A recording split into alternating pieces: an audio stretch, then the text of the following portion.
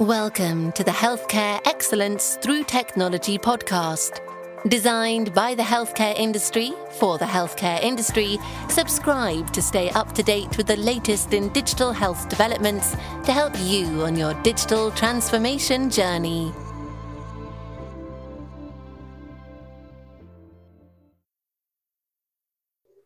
Welcome to this podcast on digital dentistry.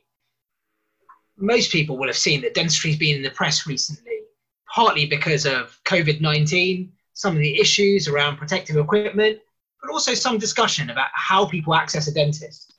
Most people accessing healthcare services and their GP will have seen that lots of new channels have emerged, like online consultations, telemedicine, and other things. This podcast really focuses on what's happened now, but also the future.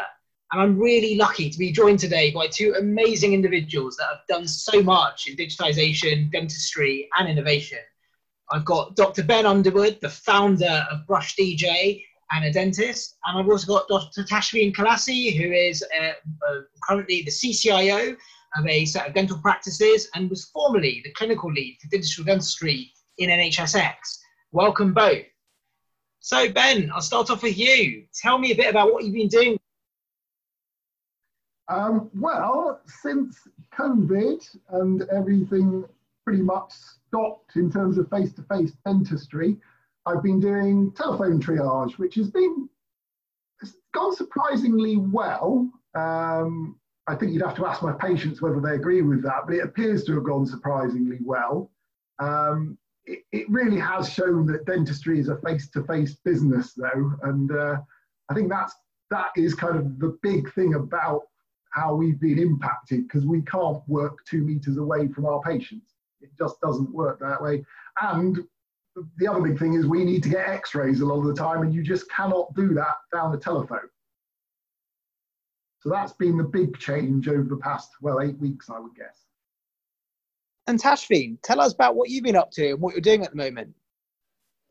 So, since the COVID lockdown, I've been helping out with a urgent dental care hub in London, and basically creating sort of the standing operating procedure of how we were going to function, and coordinating logistics, manpower across the settings. But I've also been looking at how we can use digital technology to communicate with our patients in the form of sort of like consent and virtual communications as well.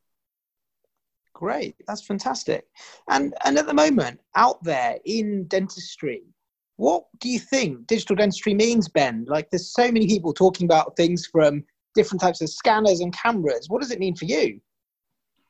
Well, that was when we had the title of this podcast. I kind of re-looked at what digital dentistry is, and it's basically anything involving computer technology, and it's going from one extreme to kind of very, very fancy scanners to the other end, where just a practice maybe has a website or uses text messages or emails to communicate. So there's a whole spectrum of things, and it's kind of not just that the really, what I try to think is not look at all the big scanners and things. It's thinking of the basics. So even just having digital notes. What was life like before we had digital? So you used to write things out on paper. Your X-rays used to be processed with chemicals. So it's that change. Yeah, I think that the communication side of things has really been highlighted during this sort of COVID experience. My take on digital dentistry has always been from a connectivity point of view, where we are connecting one health service to another part of the health service. So, for example, during COVID, it's really come to light how we've been using email to communicate between different services. For example, we've got the urgent dental care hubs are receiving their patient communications via nhs.net email at the moment. But then further to that, we've also got patients having virtual consultations and using the different platforms. Now, we know in dentistry that hasn't really been used in the past, and there are lots of different platforms out there which are being used, but I think the issues around sort of cybersecurity and clinical safety haven't actually been addressed. So we don't actually know whether the consultations that we're doing virtually are safe and secure. I think that's an area that needs to be explored. Tashveen, do you think that's really, is that transformational, that piece around sort of using email and things like that? Is that really changing how dentistry operates, and has COVID pushed that at all? I think we've always used email to communicate with our patients. Has it been a massive transformation within dentistry? Personally, I don't think so, because we've had email for donkey's years now. But I think it's using more of the online portals as secure communication methods, which our dental software suppliers have been developing rapidly. I think that's where you're going to start to see more of the digital transformation when it comes to our software suppliers. And Ben, you get to engage with patients and clinicians and lots of people across the system, especially people interested in innovation. Are there any major themes or trends that are emerging of the sorts of things that people are asking for? I think everyone wants to make that patient journey more streamlined and more pleasant for everybody involved. Probably, I don't know if pleasant's the exact word for it, but you want the patient to have the best experience possible, and often that means using digital. But again, I was pondering this morning about that patient journey. How can you use digital to make it better? So it's from even the kind of a new patient who wants to join your practice. Wouldn't it be great if you could view their past notes, so the patient can their patient have their own notes and you could view them? Wouldn't it be great if we were linked in to see what their medical history, what medications they're taking? I know people who aren't dentists listening to this will think it's crazy that dentists are completely out there. We don't really know what's going on with a patient in terms of medications, medical history, other than what they tell us. And we don't really carry that history of the patient. Again, that's something that's highlighted through this. Is I've wanted to see X-rays of patients. That's a real helping thing. If you can't see the patient there and then, at least you can look at historical X-rays. If you're getting patients phoned up who aren't even registered with the practice, there's no way of doing that. So it's a real kind of disadvantage. So and it's quite difficult because yesterday, for example, there was a patient that somebody wanted me to give an opinion on. And I was like, look, I'm really happy to do this, but I need some history here. I want to see the medical history. I want to see the dental history. I even want to see the drug history. And their first question was, well, don't you have access to the summary care record? And I was like, well, no, I don't. And they just couldn't believe the fact that I couldn't actually see the information already.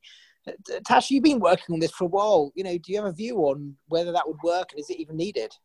Well, I'm also a hospital-based dentist, and one of the things that dentistry has always been very disjointed from the main healthcare system, which has been a shame because me as a hospital dentist, I work with special care patients, and often we have to extract information from the patient to be able to understand what medical conditions and what medications they're on. And these are often patients who are highly susceptible to the treatments that we provide them. For example, radiotherapy patients who are at risk of getting conditions like necrosis if we're going to do extractions. And one of the things that I've implemented at the hospital that I work at is access to summary care records, and it has had some benefit to our clinicians in that we've been able to find that information in real time when patients have presented so that we could do their treatment planning. Now, in primary care dentistry, this has been more of a challenge because we don't have access to the NHS network, which is the Health and Social Care Network, also known as the N3 network. And this has to be accessed via smart cards. And one of the issues around that is that dentistry is not party to having some sort of registration or authority to be able to issue these, which means that dentistry can't connect to the wider healthcare system. Prior to COVID, I was working on a pilot with NHS Digital in being able to access these summary care records through the iPad pilot, similar to what they did with the London Ambulance Service. And I think at this time, it would have been a real benefit to our urgent dental care centres, definitely. So, Hashmin, does that really matter, though? Because out there, everyone in the public uses the internet. Lots of people use the internet. We're all using the internet right now. Surely in this day and age, it shouldn't even matter about having these private networks. Can't we just share data anyway, just over the internet, how we do by email? I think that is the way that we should be going. We should be future facing to be using the internet for communications. But I think along with that, we have to also consider the cybersecurity and the clinical safety aspect when we're trying to access patients' data, because it is highly sensitive information. And having authorization and secure networks are important in that aspect. And Ben, you're really familiar with the power of the internet. You've founded Brush DJ, very much something that's been born as a product of the internet era. What are your thoughts on the use of social media and other channels for engaging the population with dentistry? Well, if you think of any product, even if it's not dentistry, you will find now that people have moved to digital.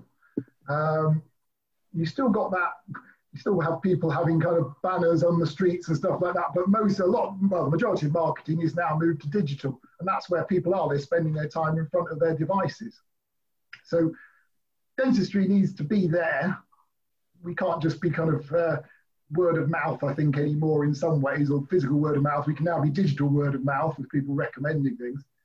But in terms of my experience, obviously I've developed an app, and I need to get people to know about that for it to be any use at all. So what channel do I use? I use digital. So I use Facebook, I use Twitter.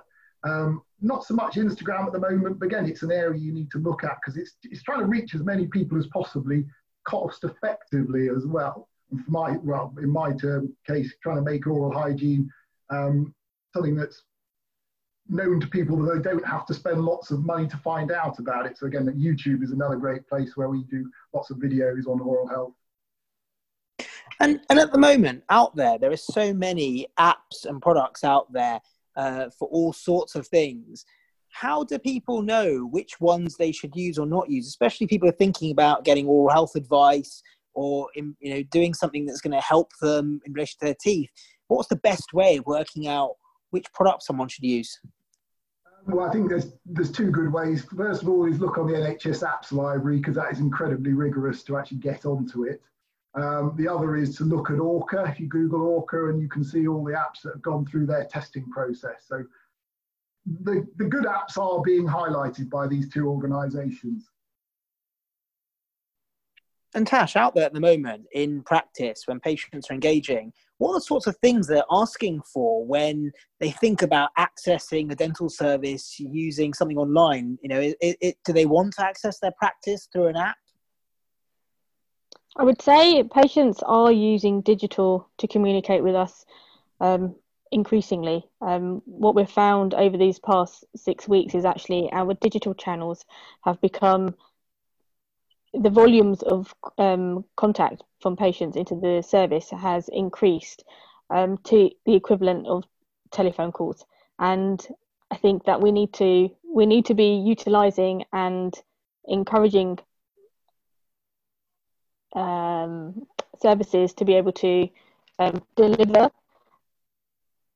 So one of the things that I often worry about is this very top-down approach. And if I think about, having been in the NHS for a long time, sometimes we end up with national programs that have sort of got a very top-down approach to making transformation, digitization happen, especially when it concerns the NHS. And I've seen some good examples of things where they work really well, and other examples that haven't worked so well. What are the themes and trends you're seeing out there across the sector in healthcare more widely of sorts of national initiative that could make a difference in dentistry? Ben, is there anything you've seen or come across where that you think that would be great if dentistry had that? Well, I think there's no harm in people developing solutions as long as those solutions can talk to other solutions. That's that interoperability. It's that kind of, if you develop something in one area of the country that can't talk to another area of the country's system, that's where the problems come.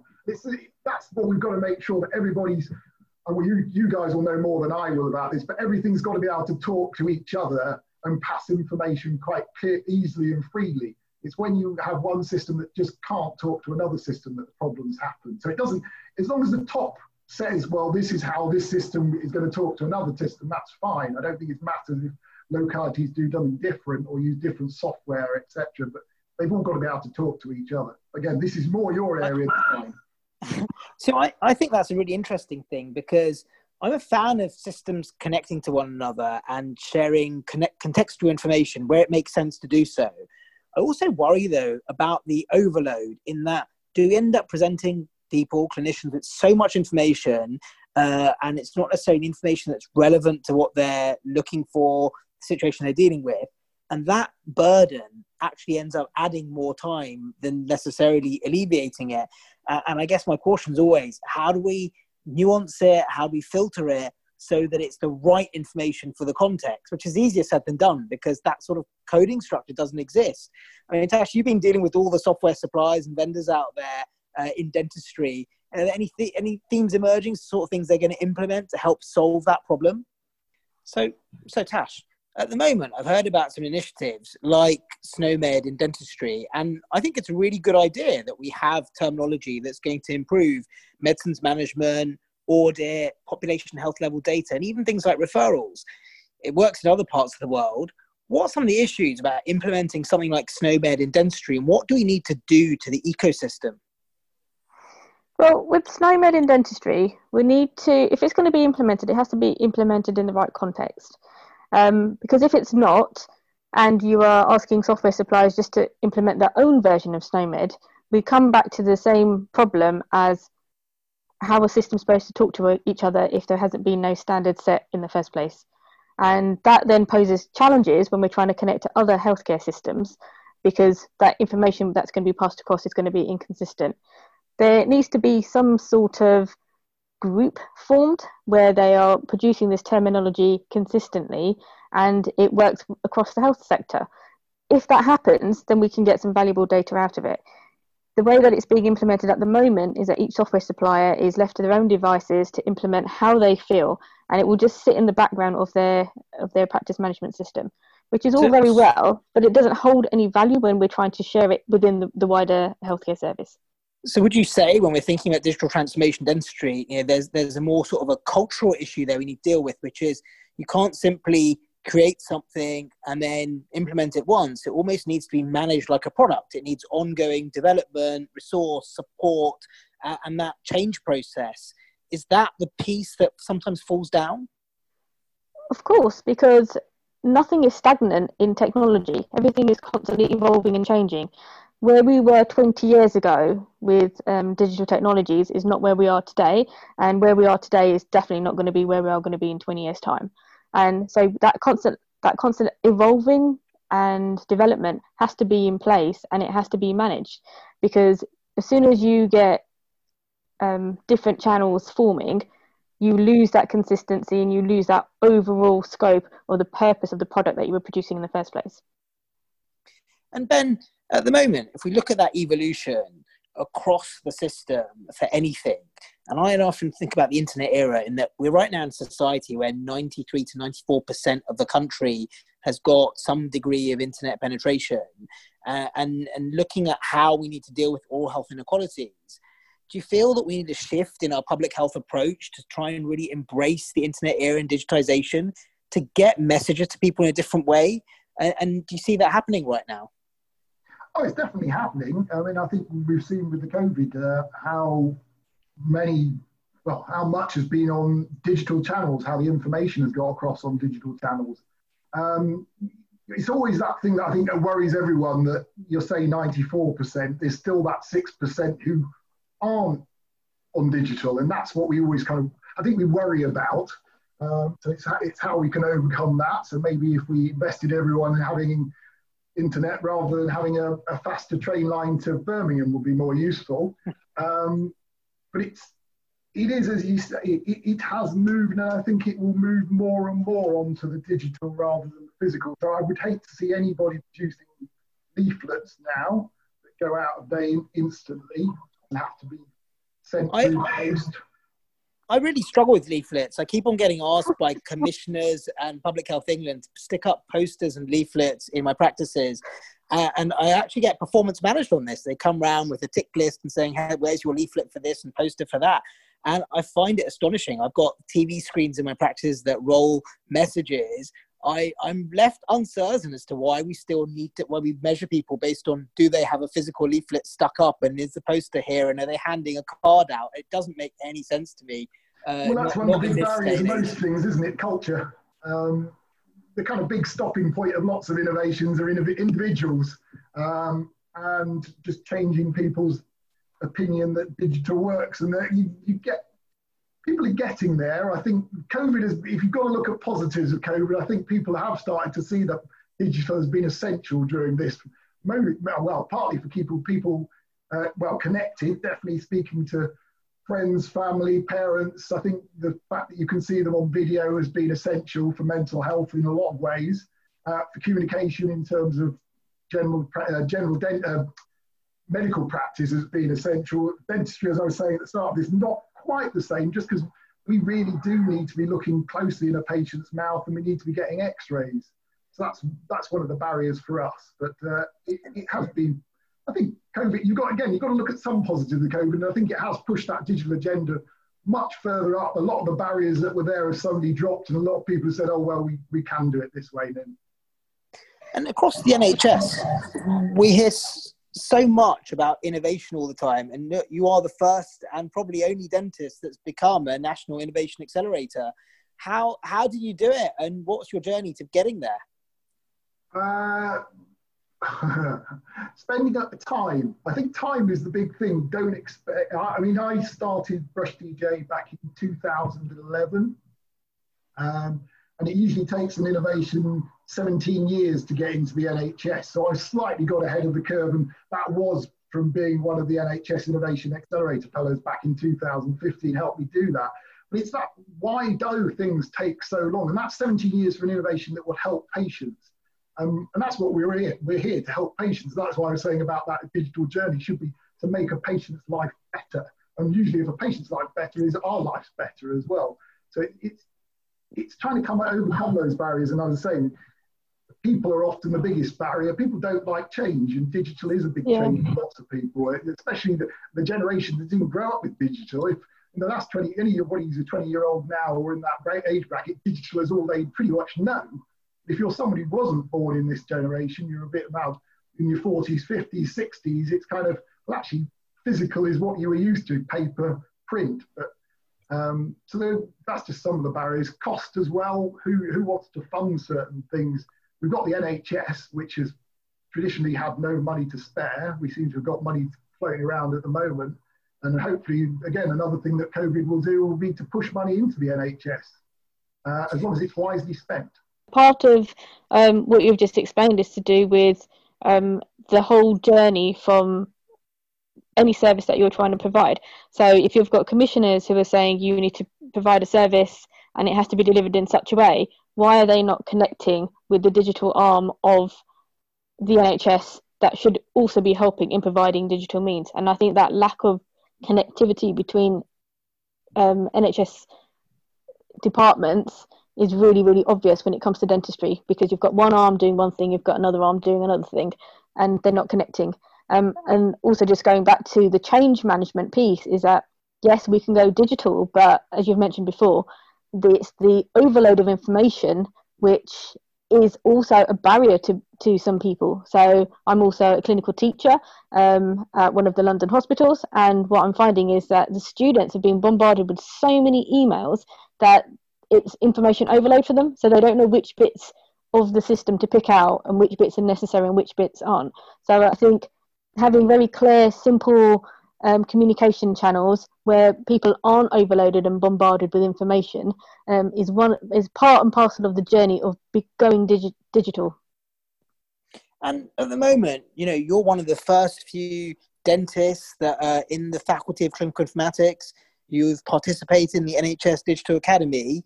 What have you learned from that about different ways of working and understanding need that you could use in dentistry? It's all about understanding the patient journey and the user journey, and working with your end users when you're developing your solution, because ultimately they are the people who are going to be using the system that you want to implement, and without their input it's a really, really difficult challenge, because you'll produce something which on the surface is great, but if it's not functional for the end user, and not understanding the nuances that they have to get to, then what you find is that they will end up doing workarounds and they won't be using the systems as they should be using them, which means that the information that you're collecting and passing through to other departments won't be as concise as it could be, and then that also produces other problems that go with it. So if we look forward, let's pretend we're in 2030 and not 2020, and we go 10 years into the future. And Ben, I'll start with you. What do you think will be in dentistry that is technology orientated that doesn't exist right now? Anything that you think will be really radically different? Ooh, radically different. That's a tricky one. Something I think will be important is the kind of joining up of diet. There's a lot of, I think, sensors and things are going to come along. I think this diet industry will change, that we could tell how much sugar is in lots of bits of food that we're eating. So the moment we can check our pulse, we can check our blood pressure very easily from a device. I think that's something really big, because we've got to remember that tooth decay is caused by often having too much sugar. So that ability to actually tell how much sugar is in a product, which is something that's on the periphery at the moment, but there are devices that are going to be able to do that, could be incredibly important. So you would know what sugar's passing your lips, basically. So that's something I'd like to see in the next 10 years, a bit of a better understanding of diet. Imagine if we had some glasses that you're wearing that, or even your plate, to sort of told you in advance how much, how carcinogenic your diet was. That would certainly be interesting. Well, yeah, I mean, you have it with everything in terms of levels of protein, levels of vitamins, etc. Would be quite. Again, it's one of those things. It's not too far-fetched to think that could happen, because you can already, well, with the NHS apps, you can scan a barcode on a product and tell you what's in it. So yeah, 10 years, that would be pretty exciting. I mean, my hope would be that everybody was using my app and they're all brushing their teeth effectively with fluoride toothpaste. And then we wouldn't have a lot of the decay that we see. Basically spitting the toothpaste out, not rinsing, if you could get the population doing that. I mean, children shouldn't be having decay, so we should be moving to a population of children that don't have decay. That would be my hope in 10 years, that when they do their studies, they find that no children have got decay, because it doesn't need to happen. Catherine, how about you? Behaviour change. That's nothing flashy. It's how do you get that behaviour change happening? Maybe you're using technology to do it. Catherine, how about you? That's what you need to do. So for me, I think in 10, 20 years' time, we should definitely have a connected dentistry system to the rest of the healthcare system. So we should be able to see shared records. We should be sending our patient records to GP, so that they, if the patient's got diabetes, there's a two-way communication where we know that the patient's got diabetes, we know that there's an oral health issue that's around that's affecting gum disease, and being able to have joint working between services. So that's one of the things. I think the other thing we would be great to see is using AI in being able to predict carious lesions from X-ray images, but also by looking at images for like soft tissue lesions for like oral cancer. I think that will be an interesting development in that area. I think there are other things like being able to do home self-assessments on your checkup. So rather than you having to go to the dentist to have that done, you have something on your you have some sort of scanner on your phone, which you can then take an image of that, send that to the dentist, and they can have a look and say, actually, you've got some caries here, you need to have some cleaning in this place, and be able to remotely consult with the patient to tell them they've got an indication for dental need, rather than having to go to a physical practice.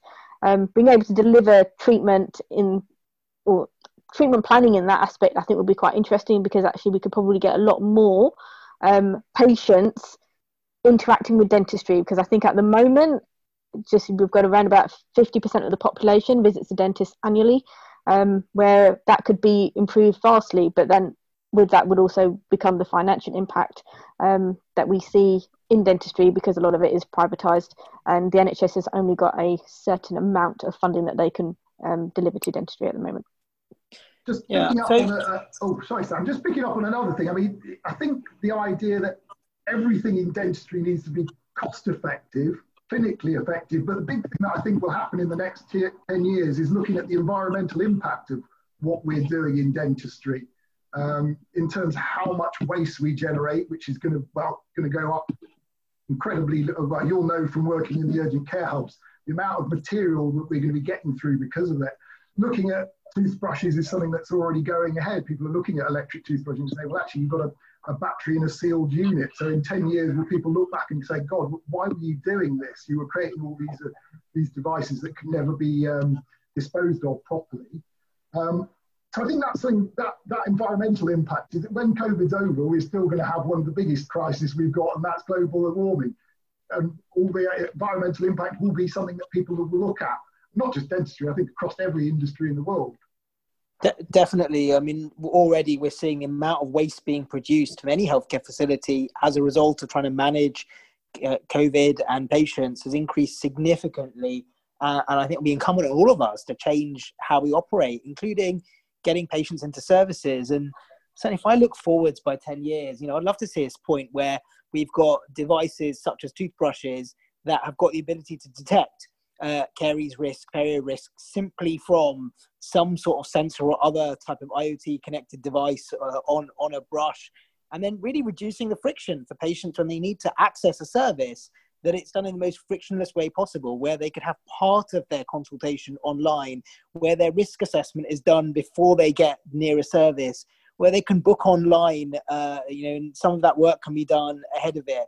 When they're in the service, that some of the transcription takes place using NLP, that the images, if they're needed, are monitored by some form of AI. And then any follow-up, if they need to have any treatment, there's some of the pre-op is done outside of the setting to really improve the efficiency for the citizen, and hopefully in time to reduce some of the cost of services, making it more affordable, both for the taxpayer, but also for citizens that they pay out of pocket. Because if we're going to improve access to services, we're going to need to reduce the cost somehow. And, so I'd love to see a point 10 years time where some of these developments are there. And let's hope when we have this discussion again at some point that some of these things will have happened. I think can I just add? I think one of the biggest problems that we have in dentistry is that we completely lack digital leadership, and having aspirations to digitize practices and working in hospital services, there is a complete disconnect between what's realistic and what can actually be delivered.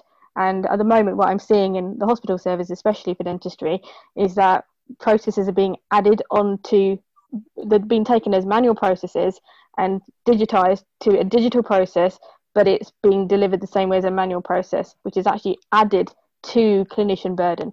So I think we need to factor that in when we're going to digitize anything, whether it's an IoT solution or whether it's a connectivity solution. We need to think about the burden that we're adding to clinicians to make it, we want to have a solution that is simple to use and it becomes natural as part of their normal workflow. I couldn't agree more, and I often describe that as transference, not transformation. And unfortunately, there's a lot of that with some great ideas, but when the end-to-end flow isn't worked through, it does sadly add a lot of time. And I'm certainly seeing that when we're using email to deal with prescriptions, where all it's doing is adding a lot of time that didn't exist before. But it's been absolutely amazing speaking to you both and listening to your insights, your experiences. I'm really excited about the thoughts around the future and where we could end up in 10 years. So thank you so much for giving me your time today and for participating in this podcast. Looking forward to seeing you in person soon. Thanks. Thank you very much, Sam. Thanks, Ben. Sam. Thanks, Ashley. Thank you for listening.